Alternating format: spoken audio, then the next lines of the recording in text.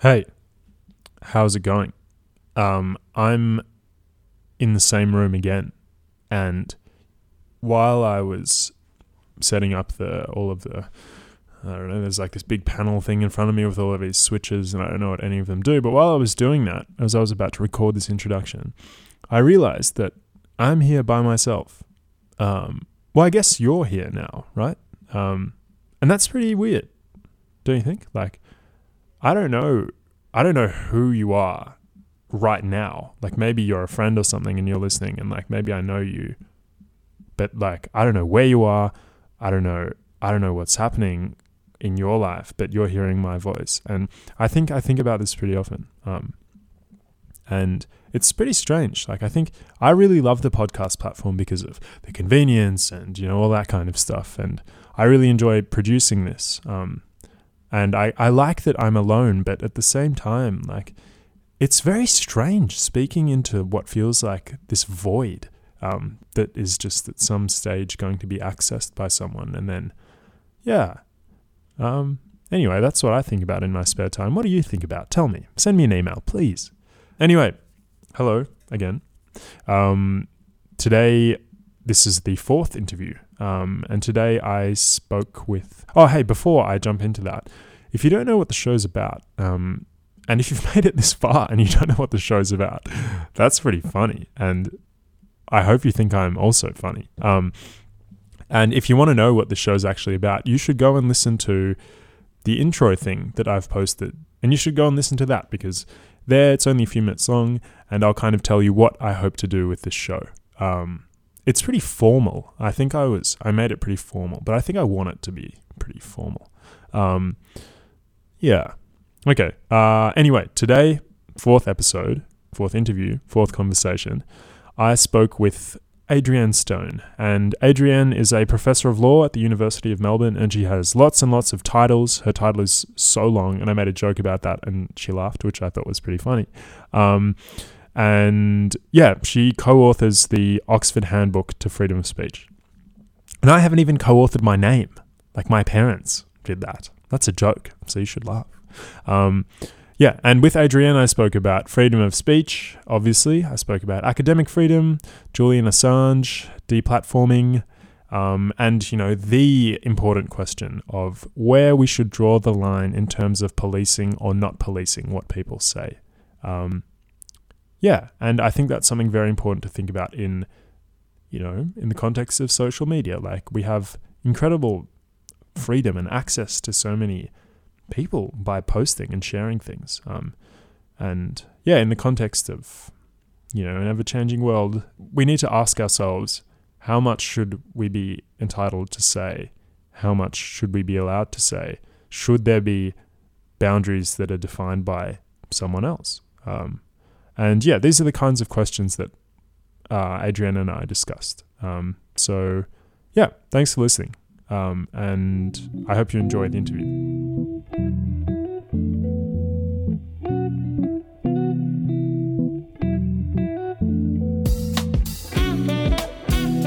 My guest today is Professor Adrienne Stone, who holds a chair at the Melbourne Law School, where she is also a Kathleen Fitzpatrick Australian Laureate Fellow. This is the only thing that I actually have written down, because the introduction is so long, so you're so decorated with all these. I'll just say one thing. Don't say it all, please. Okay, yeah, okay. Well, maybe we'll end it there. There, that's enough. Okay. So welcome, Adrienne. Thanks so much for coming on board.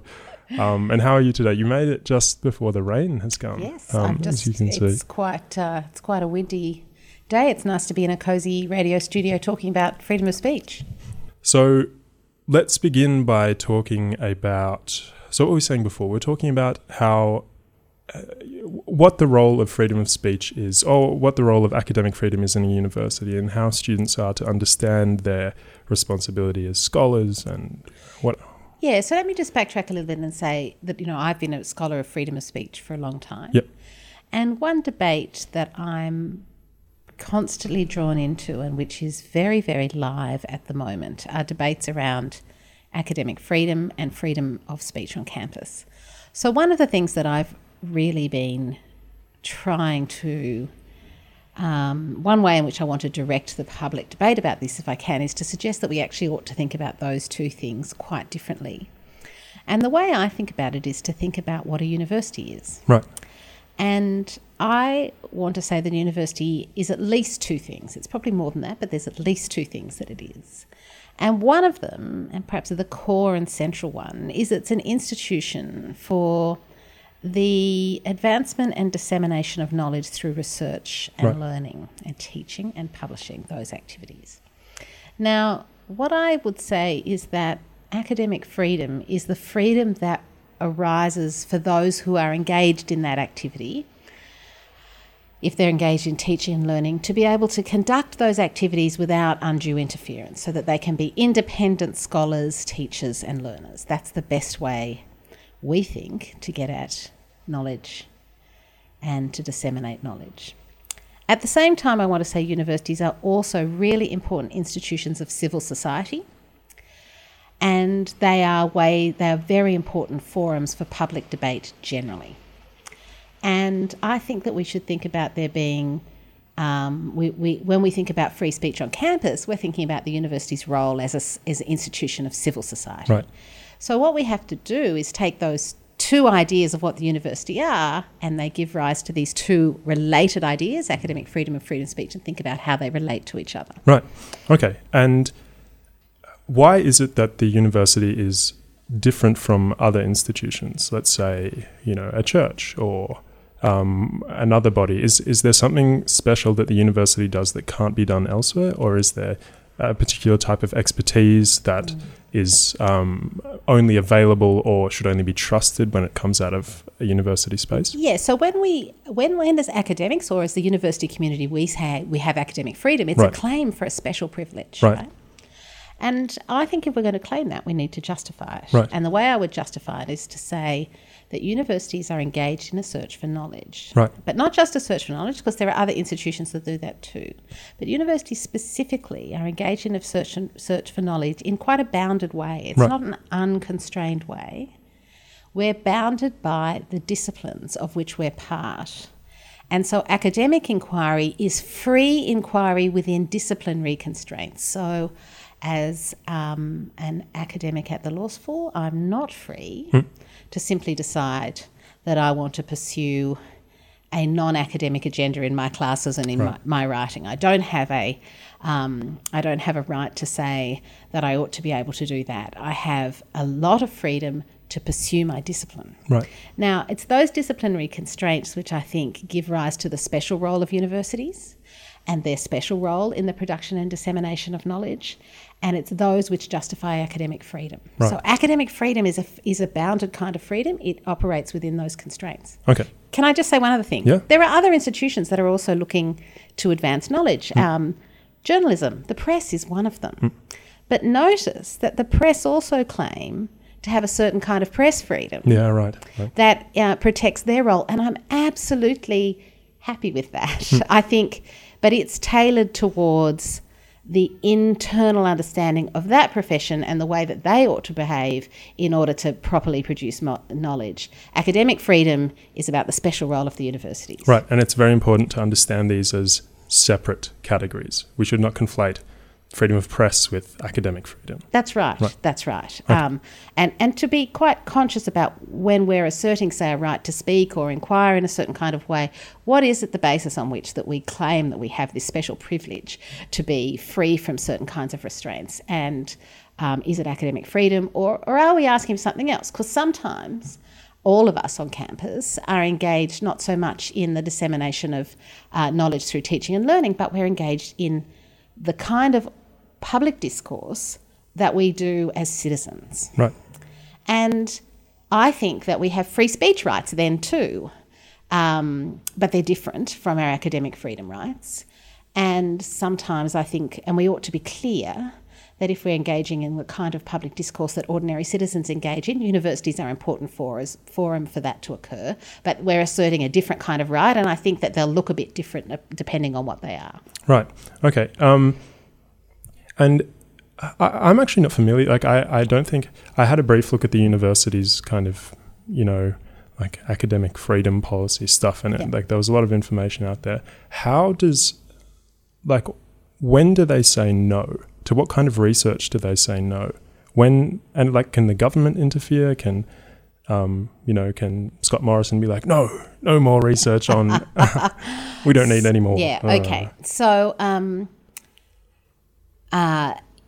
it's difficult for me to speak across the whole university. Right. But let me just say, ordinarily, for example, as a professor in the law school, I can research whatever I want, as long as I'm doing legal research. That's great. And that is great, and that's what you should do it. And it's the beauty of academic life. I mean, it's why it's, in my view, like the best job in the entire universe, is because you have the intellectual freedom.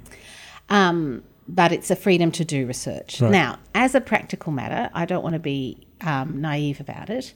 There are constraints. There are constraints that arise from things like the availability of funding.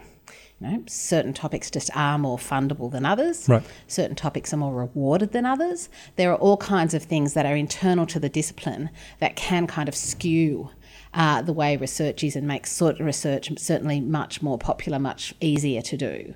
And I think that's somewhat par for the course. What worries me much more, and which does happen sometimes, is if a university gets into a funding arrangement right.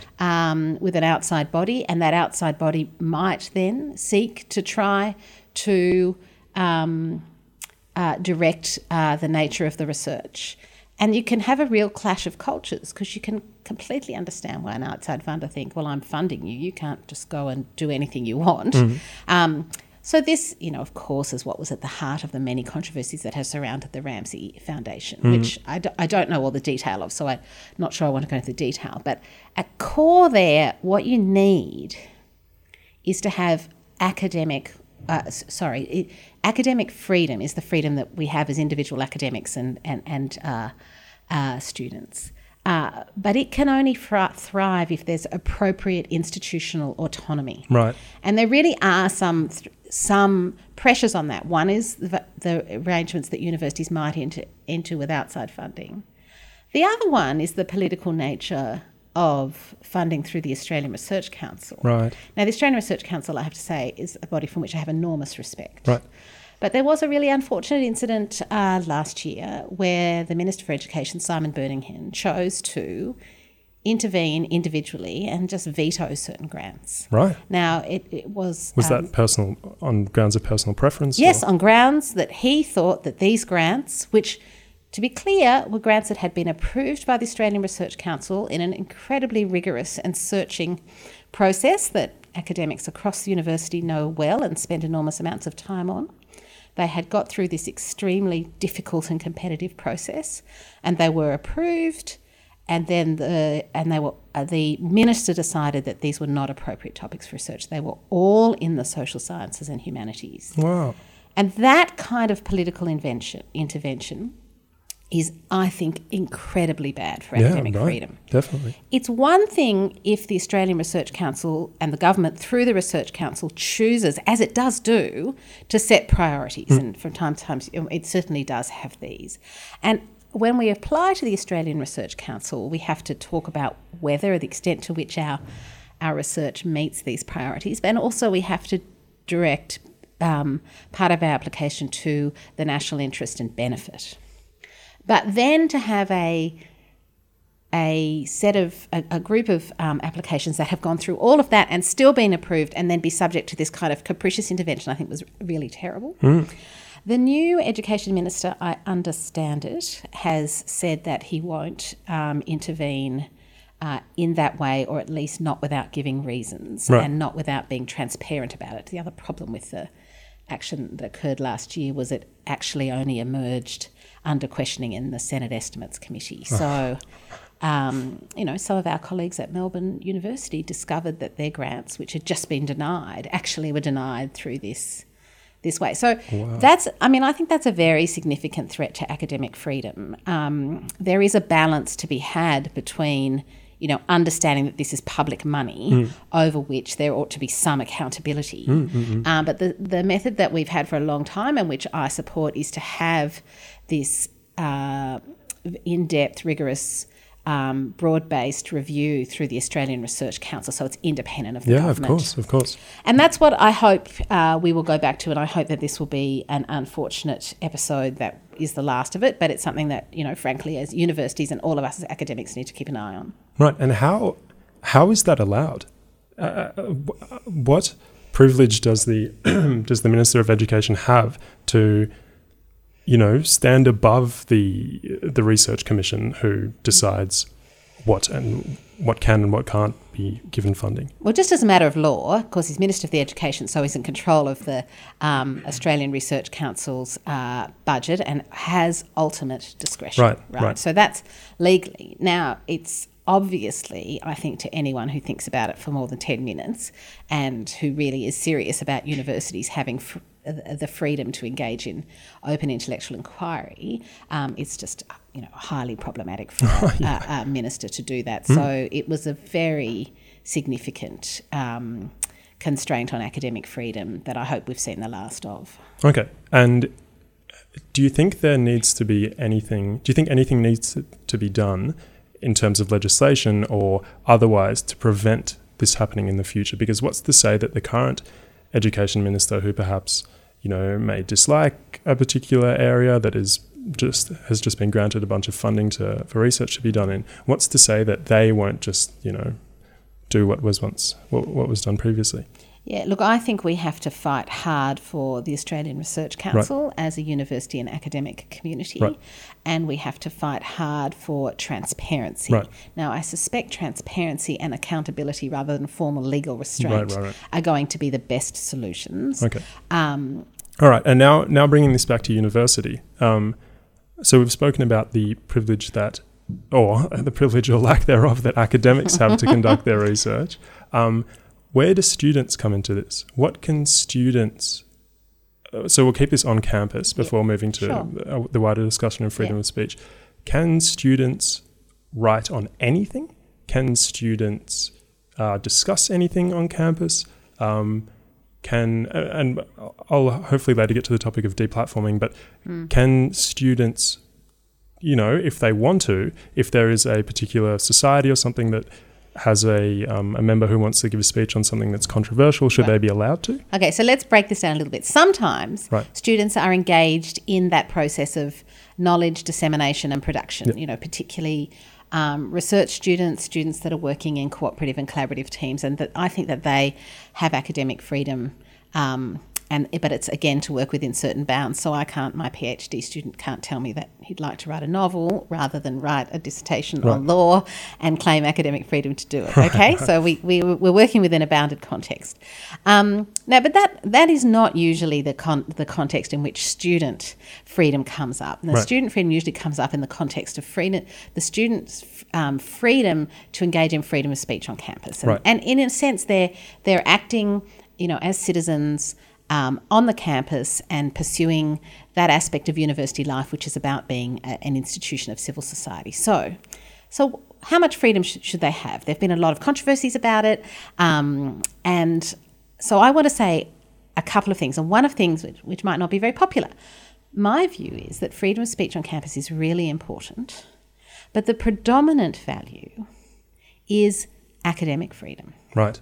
So that we always have to remember that a university is a special community for teaching and learning. And that while it is important to have a lot of freedom of speech on campus, our question is always going to be, is a given activity consistent with the overall mission of the university? Now, the overall mission of the university favours, I think, a very robust, open form of public debate on campus. It simply is the case that we want our students to be engaged. To have. Do you mean the University of Melbourne or Australian universities? I think certainly, I think universities globally, this is their mission, but at least let me make the claim about Australian universities.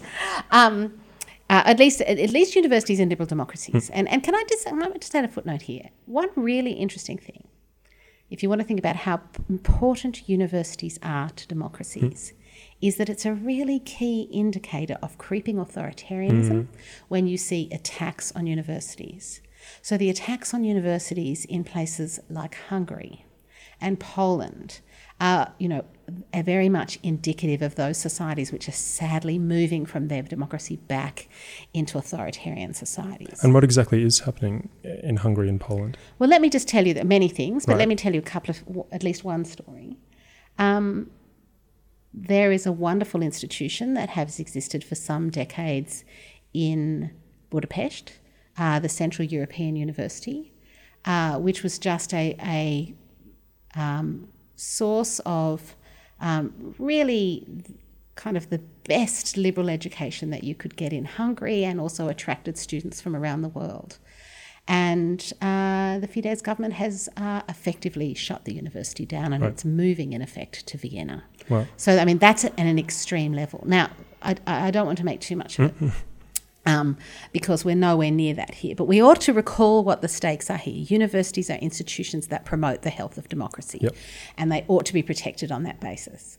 And that's why, I think, how is it that they protect the health of democracy? Well, they do two things. They produce knowledge that we can trust, that citizens can help inform themselves when they engage in public debates, and they produce this class of educated people who have the capacity to engage in an informed way. Now, both of those things require high levels of freedom of speech on campus, but they don't require untrammelled freedom of speech. So if you think about it, there are sometimes some speakers who come into a university, who might want to come into a university, and they simply have no commitment to the university's values, right? Imagine, and this is an example I usually give, you could pick your favourite cause, but there are some causes, for example, that operate just in clear defiance of the of known facts of science. Should we have them on a university? In general, I think we certainly have no obligation, for example, to allow someone preaching sort of anti-vaccination nonsense or white supremacy or those kinds of things to come on a campus, because they're not what a university is about. Yep. And when we say you can't come to the university, we're not saying you can't speak anywhere else. If you're an anti-vaccination protester, you can go and protest on the steps of Parliament House. What we're saying is our community is a special community, one that has particular values about how knowledge is pursued, and we don't necessarily want to, we don't welcome those who operate in flagrant disregard of them. Now, so that's at the outer edge. I think the harder case is when you have a really controversial speaker Right. who's not an academic but who wants to come on campus. They're not an academic, they're wanting to come on campus. What they're saying is not so wholly disreputable as I've suggested, but that might really upset a group of people on the campus. That's the harder case, right? So what do we do with this? This is the sort of scenario I have in mind, is something like the kind of controversy that arose when Bettina Arndt wanted to speak on campus in Sydney. Now, look, I think the following things. Number one, actually, much as I think I'm inclined to disagree with everything I've ever heard her say, she should be able to speak on campus. Right. Number two, students should be able to protest. Yep. And the university has an obligation to make sure that they can. Right. Because those students are exercising their freedom of speech. And the third thing is this. If there are a group of students who will feel that the holding of a particular event, the airing of certain views on campus, is particularly difficult for them, then the university ought to engage with those students and understand what would make their lives better. And I think very often the university might need to use its own voice in support of those students. Right. So, for example, if you were to imagine speakers on campus that were not, say, flagrantly anti-Semitic, but sort of extremely critical of Israel in a way that Jewish students found extremely upsetting, I think the university needs to not simply disregard the hurt that those students feel, but to find a way to respond to it. What that response will be depends.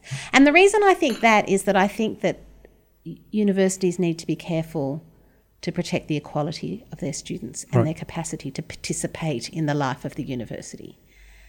There's a tendency to regard students who object to controversial speakers on campus as snowflakes who just don't want their feelings hurt. And I just take it much more seriously than that. And I think universities are places, increasingly I'm happy to say, where people come from all different backgrounds and not everybody has the same sense of belonging. And universities need to take it upon themselves to protect everybody. Right. In an interview that you did with the former Vice-Chancellor of the University, Glyn Davis, you mentioned that the University of Chicago, before, its new round of undergraduates came, they provided them with the free speech ethos of the university, explaining, what maybe the values of the university were pertaining to the topic of freedom of speech. Do you think that is something that the university could do in response to, or, to preempt, to kind of, make students aware that the university is a space where there may be challenging ideas? I'm not sure necessarily that we should adopt the Chicago principles, right? They're particular to that university. But I think what they are an instance of is a university, signalling very clearly what its values are, and thereby, socialising the university community to having a shared understanding of what the university community is. And I think we could do that much better. Right. And I do think that it ought to be part of what our students are offered.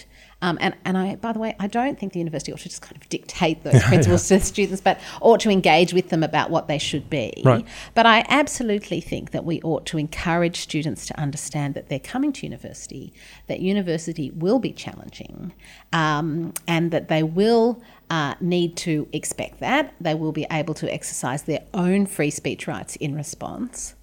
But that if they are seriously undermined in some way, that the university will be there to assist or protect them in some way. Right. I think all of those messages need to come across.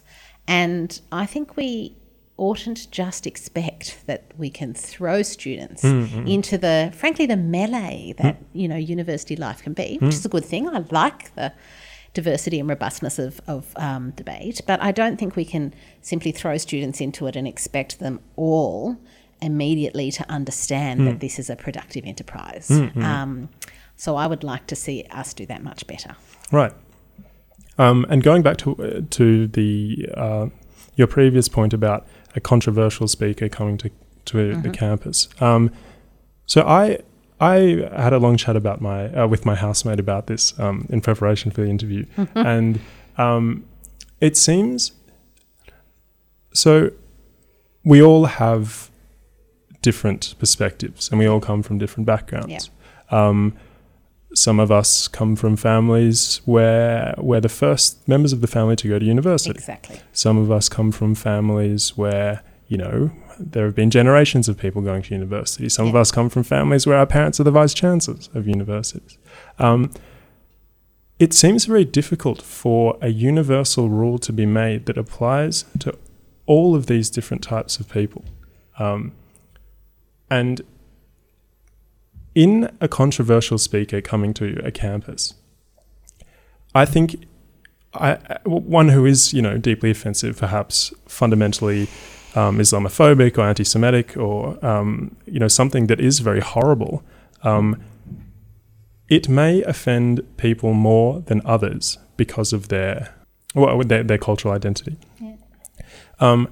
How can the issue that I have, or not the issue, but the challenge that I've identified is that it seems very difficult to come up with a clear, universal and fair, what I mean by fair is something which all university students may feel that they agree with, system which allows, some people to come to campus and some speakers, who aren't able to come to be banned from campus. So I think the conclusion, sorry, this has been a bit confusing the way I've explained it because I think I'm still trying to process it in my head. But the conclusion that I reached is that maybe students and the university itself have to realize or have to understand that regardless of any decision that is reached in terms of who can and who can't come, people are going to be offended.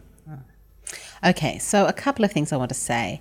Let me just first be absolutely clear that I think a lot of the worst kind of material that might be bouncing around your head as you think about these, it would just be caught by my idea that, really to come onto campus, you ought to at least be making a credible claim. You ought to, for example, be mounting arguments that are based on facts. Right. Yep. Like pure provocative political rhetoric that is highly offensive might be something that we could just feel is not appropriate for the university community. It can go elsewhere, and if people want to hear it, they can go hear it elsewhere. But you're right. I mean, this is a difficult question. And the line between, I say dangerous nonsense has no right to be on campus, but the line between dangerous nonsense and the deeply unorthodox is very blurry. And it's really important that we welcome the deeply unorthodox.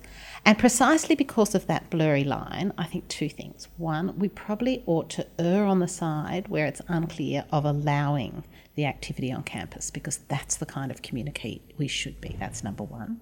Number two, we need to be realistic and accept that there are going to be circumstances where the case is difficult to decide and the university might get it wrong. And that we need to have a mechanism to then, have a discussion about that, hear opposing views, and revise our ideas. So, one of the things you learn when you go to law school is that, the idea of a clear, precise rule that can be applied perfectly in every circumstance is almost entirely elusive when you have a really complex phenomenon like this. So let's get all of those things right. So we can't expect perfection. We will expect hard cases. And I think we probably do need to err on the side of openness on campus in the case where there are hard cases. And so I do think that we are saying to students, yes, look, there might be times when you're made to feel uncomfortable on campus. Sometimes that might just because you're being educated and having your ideas challenged is part of what education is. Sometimes it might be unfair. And if it's unfair, there ought to be ways that we can air this and take this up with the university. And I just think it's going to be an ongoing, difficult process. But we're trying to do something truly amazing at universities, which is to be these incredible institutions, essential to our democracy, that advance learning and which operate as, engines for increased understanding. And we can't expect that that's going to be tidy and pretty all the time. It's going to be difficult, but actually that's one of the great things about university life. Okay, and so if there is a speaker who comes on campus whose views or ideas you disagree with, what are you to do? You said before that, maybe you can write to the university in some form or contact them and, make them aware of your concerns. But, do you deplatform them? Do you, should there be some structure in place whereby, their opinion is presented and then there's a question time? Okay, sure. So one thing, there are a range of things that we can think about doing. One might be the way that whoever is organising for a speaker to appear on campus ought to be thoughtful about it, and to realise that in certain cases but not all cases, in certain cases where there is controversy, that one way to deal with it is to arrange for the presentation of alternative views. One thing I mentioned in the interview that you speak about is I remember very clearly when I was a graduate student in the United States at Columbia University in New York City, a controversy that arose when Ahmadinejad, who was then the very ruthless ruler of Iran, was invited to, I think, a global leaders forum at the School of International Public Affairs there. And there was a real question about whether he ought to be able to speak on campus. So what happened is that he did speak on campus, and he was introduced by the president, in other words, the vice-chancellor of the university, who very sharply challenged him about the nature of his regime. And that seems to me to be a kind of best practice model.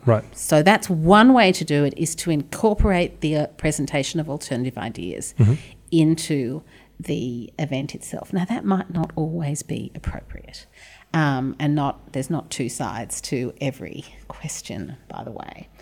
But the second thing that students can do, and frankly I would encourage them to do, is to protest. And not deplatform. Peacefully. I really think deplatforming, so saying that we ought to not invite someone onto campus is a very rare case. You really need, in my view, you'd have to be someone who's just completely outside any claim to credibility. Right. So, and much of that would be illegal, but flat out white supremacy, Holocaust denial, in fact, are illegal anyway. But if they weren't, anti-vaccination, in my view, falls into that category. Although there are some, which is not to say all debate about vaccination, but certainly there is some forms of anti-vaccination beliefs which just seem to me to be completely outside. But if you're not in that rare category, no, I think you ought to be deplatformed. Okay. I think rather you ought to be on campus, but that students with opposing views should be seeking to have them incorporated in the event. If they're not incorporated in the event, they should absolutely feel free to protest. Right. They should protest in a way that doesn't unduly disrupt the event. I don't think protesters always have to have perfect manners, but I do think that they, as long as the event can go ahead, that a robust protest is something that we ought to accept, and it's part of university life. I think that I would hope that university students also, through their representatives and through the mechanisms that universities have to engage with them, would also engage with the university administration. The university, I think, is likely to at some point have a more formal policy on freedom of speech on campus, and I hope that will provide some guidance too. Right. And I noticed that in one of the an article that you wrote for The Conversation, you spoke about how physical space is very important when it comes to presenting on campus, and that the freedom of speech of a speaker should be more protected in a more public space than it should be in a less public space, for example, in a residential hall. Yeah, I'm really glad you raised that, because I don't think that all places in the university should be treated the same. Right. I said before, universities are many things. Well, for some students, so they're home. And if we think some students, there's part of the university that's home, there's part of the university where you learn, and those are vastly different spaces from what I would call the public square of the university, which is the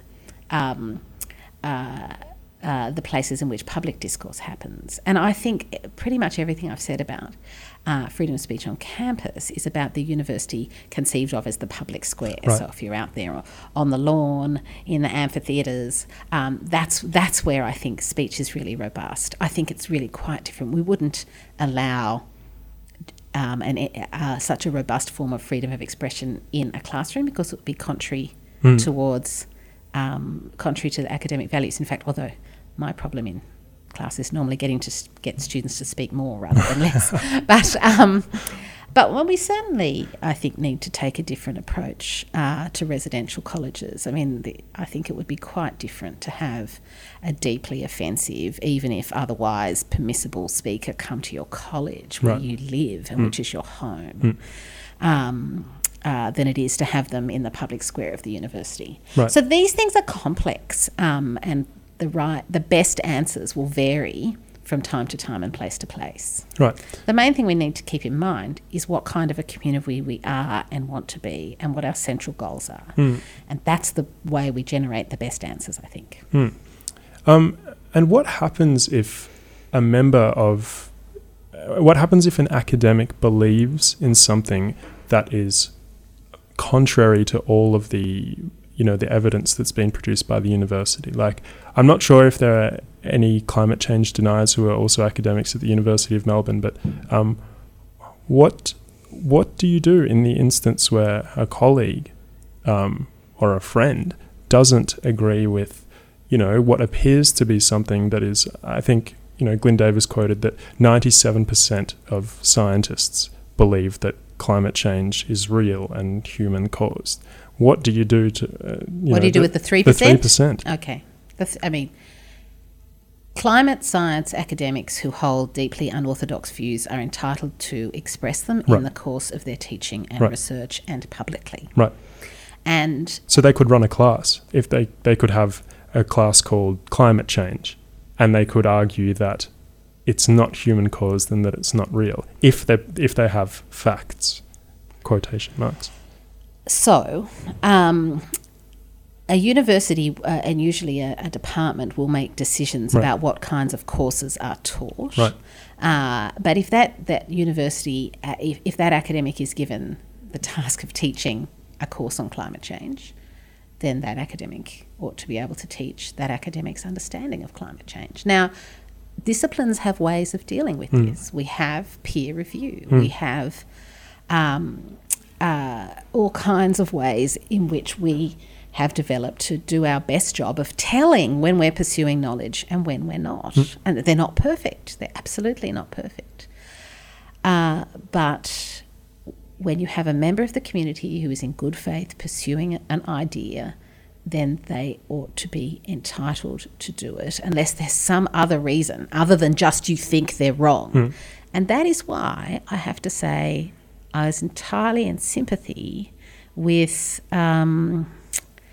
a recent decision of the Federal Court finding unfair dismissal of an academic at James Cook University who was this took these unorthodox views about climate science. I found the idea that quite persuasive, that was contrary to his academic freedom. Now, I need to say something important here. One of the things that I think it's important that we don't overemphasise is civility. Right. I think civility is an admirable goal in academic life, but we ought not to make it a formal requirement in relation to the way we engage with our colleagues. Right. Of course, there will be limits. You can't bully. Yep. You can't discriminate. You're bound by the general law. You can't defame. But very rigorous civility requirements, and that's what was issued in this case, are just not appropriate. They might be appropriate in a corporate context where you're all kind of working towards a kind of defined commercial goal. But in a university context where we not only expect, but in fact we need disagreement, we have to understand that sometimes that disagreement will be sharply expressed. And I really think we need to be very careful about requirements for civility of discourse. Right. Having said all of that, I absolutely think that that's the best way to communicate your ideas. And I try, whenever I possibly can, to be civil with even those I deeply disagree with. I think we ought to model it, just not require it. Right. And that would apply to academics as well as students. Well, I don't think students need to be civil, for example. I don't think we can ask them to be polite, quiet demonstrators. Right. If you're but that's out in the free speech context. But yeah, I think that is generally the case, both across academic freedom and freedom of speech. I do not think that civility is an academic norm. Yeah, right. I don't think it is. Right. I think it is at best something that we can hope for rather than require. Right. Because it's too easy to abuse. Right. Okay, so in the age of, just to move on from the university sphere, in the age of social media and constant internet connection and the ability to post anything, anywhere, anytime, if that's something that you wish to do, where are the limits there? Where do we draw the line? Okay, so I think we now need to think about freedom of speech really quite differently. Right. So I've been a free speech scholar for a long time, and the way that we normally think about freedom of speech is the following. That the reason we have it is to pursue knowledge, but also because it's sort of important to an autonomous life and because it's important for democracy. And there are lots of reasons you can think about why we need freedom of speech to support those goals. But the threat to freedom of speech was usually thought to be government censoring us, keeping information from us. So there's this push for freedom of speech. We can get more information out, we can express ourselves, we can understand what's going on, we can hold governments accountable. I just think the world has now changed. Right?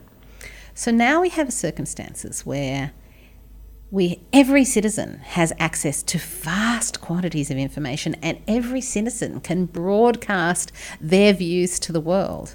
So the problem we have now is not information scarcity, but frankly speech clutter. There's just so much, it's like coming at us in a fire hose.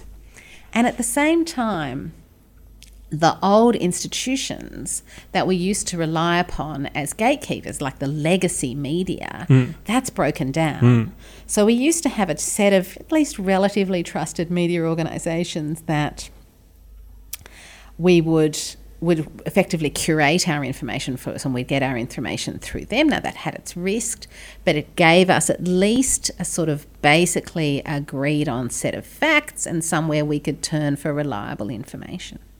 That's gone. I mean, it's just impossible now to tell what's true and what's not, and the capacity to produce fake information is just vastly expanded. So we've got a fire hose of information just coming at it, of dubious quality, or at least we can't tell what's good and what's not. So governments don't need to, or anyone, if you want to, mislead the public, you don't need to censor anyone. You just flood them with information, control the narrative, outright lie, spread fake news. That's the problem. And so and this is all exacerbated by a final thing, which is the nature of social media platforms, what you might think about the speech aggregators. We used to have the gatekeepers who kind of curated it for us. The New York Times and Sydney Morning Herald and The Age were trying to work out what was reliable or not, and they had internal ethics. But now we have these big media organisations, the Facebooks, Twitter, Instagrams, Googles of the world. And they are motivated quite differently. What they actually want to do is keep our attention. Yeah, we are the product. We're the product. And it's produced what's sometimes called attention scarcity. It's not information scarcity, it's attention scarcity. Information is cheap, attention is difficult. So that means that the platforms now have this kind of incentive to make themselves more addictive. And also to keep giving us what we want. And so what we keep getting is more and more people that agree with us until we operate in what's called a filter bubble. Echo chamber, yeah. That's just a completely different paradigm from the idea of the citizen threatened by the censorious government. In fact, we're overwhelmed and misled. That's the problem. So how do we regulate in that sphere? Like, that's really, really difficult. So what do we do? What do you do about, the tragic live streaming of the Christchurch massacre? So how do we do this? I think we have to really go back to basics and say, okay, well, if the threat comes not from government but from private actors, we need to turn our attention from that to the private actors. I think, secondly, we can't just regulate Facebook or Twitter in the way that we might have regulated before. So what we used to do, back in the 90s and before, you basically the ways to regulate speech were either to regulate the individual, right, sue you for defamation, or even more likely, sue the media organisation that facilitated your speech. Can't really do either of those now. It's hard enough. Who was it? The speaker is often anonymous, hard to track down, and speech is transnational. You might find them, but they're off somewhere you can't get them. And you can't really make Facebook liable because they're not in the same way that, say, an old newspaper was curating the speech. They're just a platform for anyone to come and speak on. So I think we need to think about it quite differently. So here's just a couple of suggestions. One thing that I think we need to do is to actually encourage the growth of an internal set of norms in kind of the internet community that will lead them to self-regulate. That probably seems hopelessly naive, but actually I think that this is an important part of it, because you think about the old media, they very importantly had journalistic standards, right? And they didn't sort of come from nowhere. They weren't always there. They were developed over the course of the 19th and the 20th century under public pressure. And I think that newspapers, in order to justify their role and to make claims to the special privileges that they had, the profession of journalism began to conceive itself as a profession that had internal standards, such as protecting your sources, such as acting responsibly with respect to the information and the way it might endanger life. So we just have to now, through public pressure, encourage those large actors in the digital speech economy to start developing that. That's number one, but that's not the whole story. I think we also need to realise that in order to work to get good regulation in this digital economy, there needs to be cooperation between governments and private parties.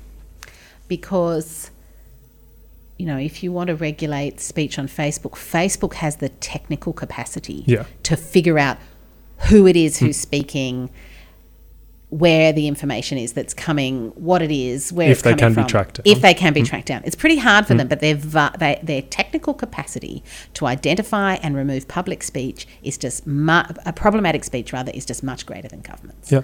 So I think that means there's going to be kind of cooperative forms of regulation, and it's almost like Facebook and Google and Twitter have to get their own kind of system of private internal regulation that government supports and cooperates with. And I don't know how much you follow this, but just recently there was a very important meeting with Jacinda Ardern and the French President Emmanuel Macron that produced the Christchurch Call. Yep. And the Christchurch Call is a call for cooperation amongst governments and media and these large internet entities to work together towards finding a solution. And that seems to me like a really important step in the right direction. Right. Okay. I've just been thinking about artificial intelligence. And this may seem like a strange link, but I think it is still linked to freedom of speech. So I didn't realize I got rid of Facebook and Instagram a while ago in a statement. Or is it just too uncool for your generation? Well, actually, it is kind of trending to let go of all of these. Is it? I think so. What's the platform of the moment if you do have one? What are people on? Insta? I think people are on Instagram, yeah. I think that's a big thing. I think, at least it seems like inner city Melbourne, Facebook, people have recognised the shortcomings of Facebook in that, it is kind of just an echo chamber. It does appear to be an echo chamber. You're presented with, the same, with things that you like all the time. This is slightly unrelated, but I'm afraid that we might be running out of time. Sure. But on Instagram, there are accounts that are run by AI robots. I don't know how the posts are, whether there is some human intervention in the posts, whether they have to pass through, some sort of, hopefully some sort of regulatory body that it sounds like the Christchurch Call is calling for, some sort of screening or, negotiation of the terms or the conditions which have to, underlie every post. There are going to be certain things that can be posted. But, should we attribute the same level of freedom of speech to AI? Definitely not. Definitely not. Definitely not. Okay. However, I would generally think that those accounts are speaking on behalf of someone. Right. Somebody's put them in train for a reason. Right. And in a sense, they're a representative of that kind of, that somebody of that person's freedom of expression. But I think actually, if you think about it, speech that's driven by that sort of technology is designed to kind of maximise a message, right? That's really what it's about. And I think, the question that we really should ask is, well, what's it in service of? Is it really helping with any of the things that we value free speech for? It doesn't really help us kind of live an autonomous life. I don't think it's probably not truth-seeking. It's probably not conducive to democracy. Now I'm going to be a bit controversial. I wouldn't have a problem with an internal rule on a platform that said, we're not going to allow this kind of, if the technical capacity is there, we're not going to allow this kind of replicating technology that just spreads the message, precisely because of the problem of speech clutter, right? Now, that would be controversial because some people say, well, this is a way the ordinary citizen can speak as loudly and as effectively as the powerful. But I do wonder whether it comes at a great cost. And we have to not forget that, social media platforms have been powerful forces for good sometimes. The use of Twitter during the Arab Spring was really very significant. The Arab Spring didn't go so well, but I think the capacity for the social media platforms to allow people to mobilise is important. So these are difficult questions, very difficult questions. And just turning once more to the to social media and the Yeah. ability to post freely. Do you think that there may be some, like, an underlying social issue in that people aren't, that because of, you know, the perspectivism I was talking about before, where it seems like we all have, well, we all do, it doesn't seem like we all do, but we do have different experiences and preferences and ideas of the way the world should be. Do you think there is some sort of, so for example, the University of Melbourne, should it have a responsibility to clearly push a particular agenda so as to not, you know, like, you know, to encourage freedom of speech, to encourage democracy, or people to, you know, support and sustain and protect democracy? Should it be encouraging people to think a particular way so as to, oh, you know, a consequence of this may be that there are less spiteful and hate-driven posts on social media? Do you think, or even the government, should they be more clear about articulating what the ideal citizen should look like? Okay, two things. The university and the government will be different. Right. The university's obligation, in my view, is towards the mission of Right. the university, and Right. it should be encouraging and sometimes requiring that in any space, digital or real, on the university, that academic values are not compromised. Right. So I think that's an easier case Right. in a way. So then we come to, what's the government's obligation here? Sorry, let me interrupt you just Yeah. that really quickly. Surely there, in pursuing the university's values, Yeah. surely the university's values can be, you know, extended to the individual so as to be understood as promoting, you know, critical thinking Yes. and that kind of stuff. Yes. And, you know, surely because, like, I'll have to admit, as a student of the university, it doesn't feel like I don't know what the university's values are. I haven't seen them anywhere. I think that's right. So that's one of the reasons I really want to have this conversation, Right. and I hope that at least some students will listen to it. I think we do need to think much more clearly about what the values of this university are, Right. and to generate a shared statement or a shared understanding of values, because shared values make communities. And my strong view is that those values ought to be academic values. Right. We're going to disagree on other things like the content of justice or fairness. We're going to disagree, and we ought to be disagreeing on a lot of big ideas. But the thing that ought to bring us together is our commitment to the academic task. Right. And we ought to be protective of the capacity of academics and students to do that, and for everyone in the university who's a member of the community to be a full and equal part of it. Yep. That's all part of protecting a university. So I think that, I do actually think you're right. We don't talk to our students enough about it, and we ought to. Right. And I hope that will be something that, you know, the recent conflagration about academic freedom and freedom of speech on campus, I think will then ultimately be very productive if universities engage in that task. Don't just expect students to understand it, actually really have a conversation about it. Okay. And we're at 58 minutes, so if you need to head off, let me know. But Assange, can we speak quickly? Okay. So Julian Assange, you wanted to talk about him. Let's Yeah. just talk for just a couple of minutes. Okay. It's such a difficult case. Right. It is really such a difficult case. Okay. Let me try and ask you a question, Yes. because maybe that will. Okay. If we are looking at the Assange case purely through the lens of, actually, I'm not sure. Maybe I shouldn't limit it to freedom of speech, because we know that, you know, we initially distinguished between academic freedom and freedom of press as, you know, having different. And freedom of speech. And press freedom of speech, yeah, yeah. all of these things having different kind of definitions. So, well, I'll ask you this: what do you think the issue with the Assange, with the Assange affair is? I mean, I think it's a beautiful illustration of the challenges of the modern era, right? Assange is not a journalist. Right. He has not behaved like a journalist. A journalist would not engage in this sort of program of radical transparency, would not have endangered the life that he's endangered, would not have acted in this way. The old legacy media, and some people will think this bad, right? I don't, but the old legacy media would have acted in accordance with journalistic ethics. And that means that some of the information that came out would have come out and others of it wouldn't. Right. Okay. And, he certainly endangered lives, if not caused loss of life. Right. And I think that that's very significant.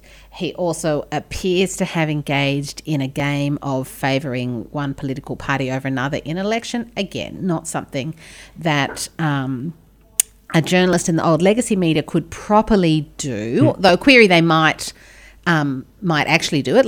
I don't want to suggest that they always lived up to their values, but the value certainly was that there's a difference between a journalist seeking the truth and a commentator expressing an opinion. Now, Assange is not merely sort of like imperfectly living up to those values. They're just not his values. He's just not interested in that. He has this program of radical transparency, and he had the digital capacity, had the technological capacity to pursue it. So the problem that we have is that we have an old set of values about an old press dealing with this completely new thing. So my response to it is that I had no problem at all with charges being laid against him in relation to the illegal acts that he did to access information. He wasn't acting as a journalist, and journalists in any event don't ordinarily engage in illegal activity to get their information. But the second thing is, what I think is the latest set of charges, the espionage charges, are actually more problematic because they relate to activity that newspapers do undertake, which is accessing and publishing information. And so, quite frankly, I'm not terribly concerned about him per se, because I think that my own view is that this kind of radical, transparent release of masses of information probably does more harm than good.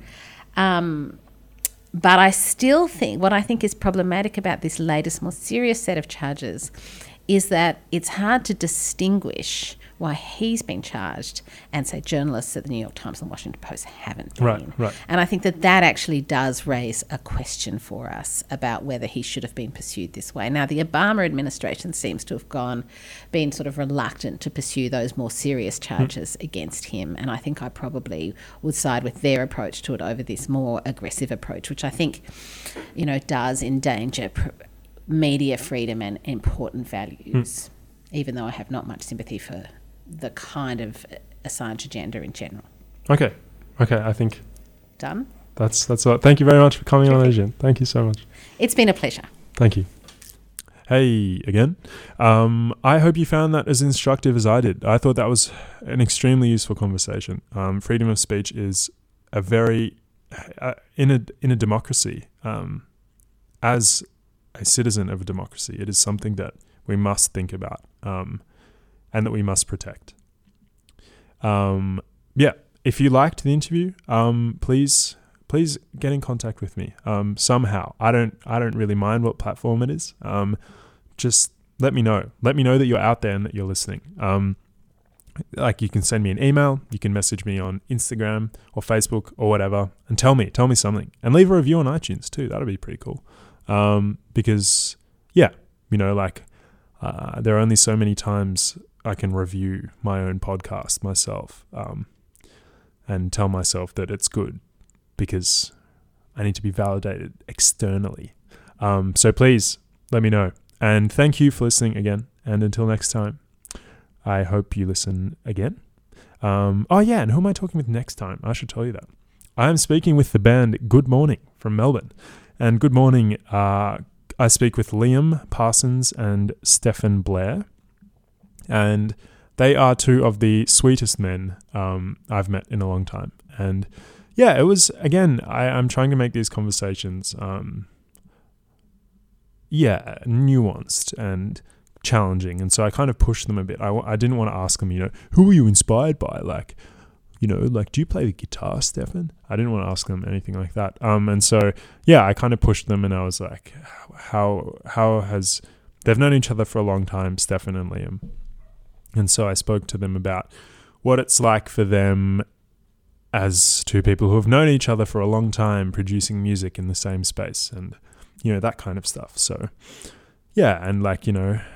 I'm kind of introverted and they're kind of introverted, and I spoke about what it was like, what it felt like as an introvert, performing in front of huge crowds and getting sampled by A$AP Rocky and, the press and that kind of stuff. So yeah, it was a really interesting conversation. So you should listen. And thanks again. Goodbye. Love, Alex.